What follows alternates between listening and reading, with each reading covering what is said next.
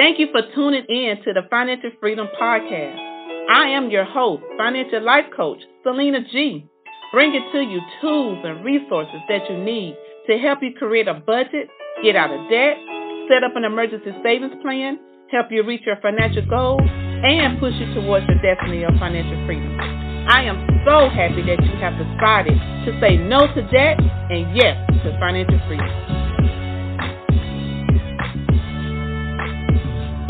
Happy Financial Freedom Friday and welcome to the 800 Plus Financial Freedom Podcast. I am your host, financial life coach Selena G. Thank you so much for joining me today as we discuss how to overcome financial challenges. Few people are blessed enough to have no experience with financial issues, and we know that's not the case for everyone. In fact, many of us face the same struggles and challenges when it comes to building financial security, saving money, and adjusting to major life events. Whether your personal finances are a temporary worry or a constant source of stress, the good news is that you don't have to face these issues forever. For every financial problem, there are solutions that can help you adjust your financial strategy and improve your ability to save for the future. Today, I want to go over a few things that can help you overcome financial challenges. Grab your pen and paper as I go over these tips with you to help you navigate through your financial life as well as help you to get a better understanding of what you can do to get out of the bondage and out of the things that is holding you down financially. Many people struggle with the basic challenge of having an income that doesn't cover their expenses. And the first step to overcome this obstacle is to set a monthly budget that characterizes expenses to rein in excessive spending. But depending on the gap between your monthly income and your financial costs, you may need to consider getting a second job, requesting to work overtime, or seeing if your employer can give you a raise. Car payments also can eat up spare income every month if you're not careful. And if you've recently upgraded your vehicle, you might feel like you're always making car payments but never paying your vehicle off. By changing the way you approach car purchases, you could reduce your losses and minimize the cost of car payments. One way to reduce your car payment debt is to buy used cars, which come at a lower price and depreciate slower than new vehicles. Also, credit cards charge high interest fees on any balance that you carry over from one month to the next.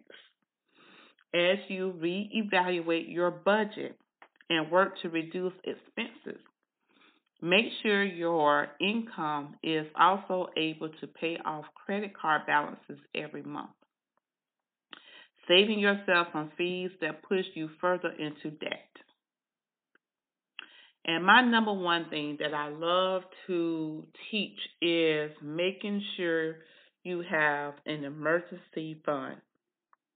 Life events like a loss of income, car breakdown, hospital visits, or other unforeseen events as natural disasters can put consumers into a hole if they don't have an emergency fund at their disposal. Even starting a fund of $1,000 can save you from having to take on credit card interest or open a personal loan. Dedicate part of your monthly budget to save for this emergency fund. Even if you have to start with $50 a month, it can add up quickly. So creating a budget, creating money savings into that fund will come in handy when you come into unexpected situations. We all know that it's just out of hand with this rising rents that has been going up across America, and it's really, really affecting a lot of people budgets, and many people find themselves wondering if it makes more sense to purchase a home instead of renting.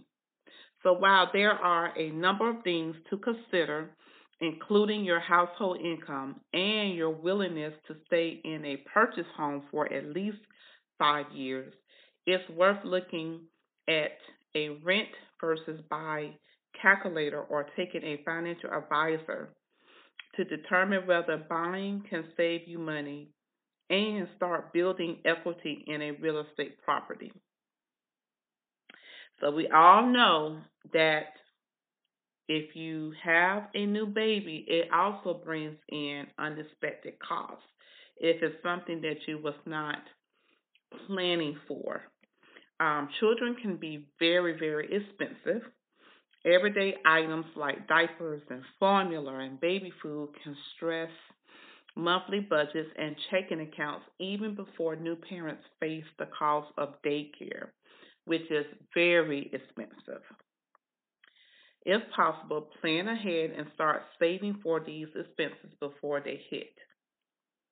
Even if you do manage to put away some baby specific savings, you may still need to look at your budget and create space in your monthly spending to accommodate these new demands. Another thing is unexpected medical bills, or if you end up in the hospital unexpectedly. Those medical bills can be significantly financial burdens, especially if you're someone who doesn't have insurance, or you do, but it's a high deductible plan. But hospitals are used to dealing with patients who can't afford to pay their bills in full. So take advantage of your options to reduce the cost and spread it out over time. And some hospitals, for example, are willing to reduce the amount owed in order to get payment. And many are willing to talk about a payment plan that lets you slowly chip away at your bill over time. These options could help you pay off your debt in a manner that doesn't destroy your personal finances. The number one thing that students are in the process of trying to work on is the student loan debt limits your financial capabilities. Large student loan debts can demand payments that limit your ability to buy a home or increase your savings. But delaying the payment of these debts can result in paying more interest over time. Consider taking whatever approach to debt reductions that helps you meet your goals. Borrowers have the option of refinancing at a lower rate to reduce the amount owed, or they could increase their monthly payments to pay off debt faster. Either approach could elevate your student loan burden while creating opportunities to rebuild your finances. And you aren't saving enough for retirement, so this is a good time for you to start saving for retirement if you have not already done so. It's never too late to start trying to catch up. And if you aren't maximizing your contributions to a 401k, put as much tax deferred money as possible into these accounts and be sure to maximize matching. If you're able to put money into additional funds, consider opening an extra IRA to build that retirement fund and secure your future. If you feel overwhelmed by financial matters, personal finances is a complex subject, but it has implications that will affect you the rest of your life. So if you need additional help, please reach out to me personally. You could go to my website, SelenaGibbons.com, or you could go on Amazon and purchase my books, The Ultimate Guiding Tips Towards Financial Freedom. And also share this with your friends and family and leave a review below. If you need any further assistance, please reach out to me. I would be glad to help you. Thank you so much for listening to the 800 Plus Financial Freedom Podcast, and have an amazing weekend. Thank you for listening to the Financial Freedom Podcast. Go to my website, SelenaGibbons.com, to find out more information. Now go and execute and apply the tools and tips towards your financial freedom. And remember to say no to debt and yes to financial freedom.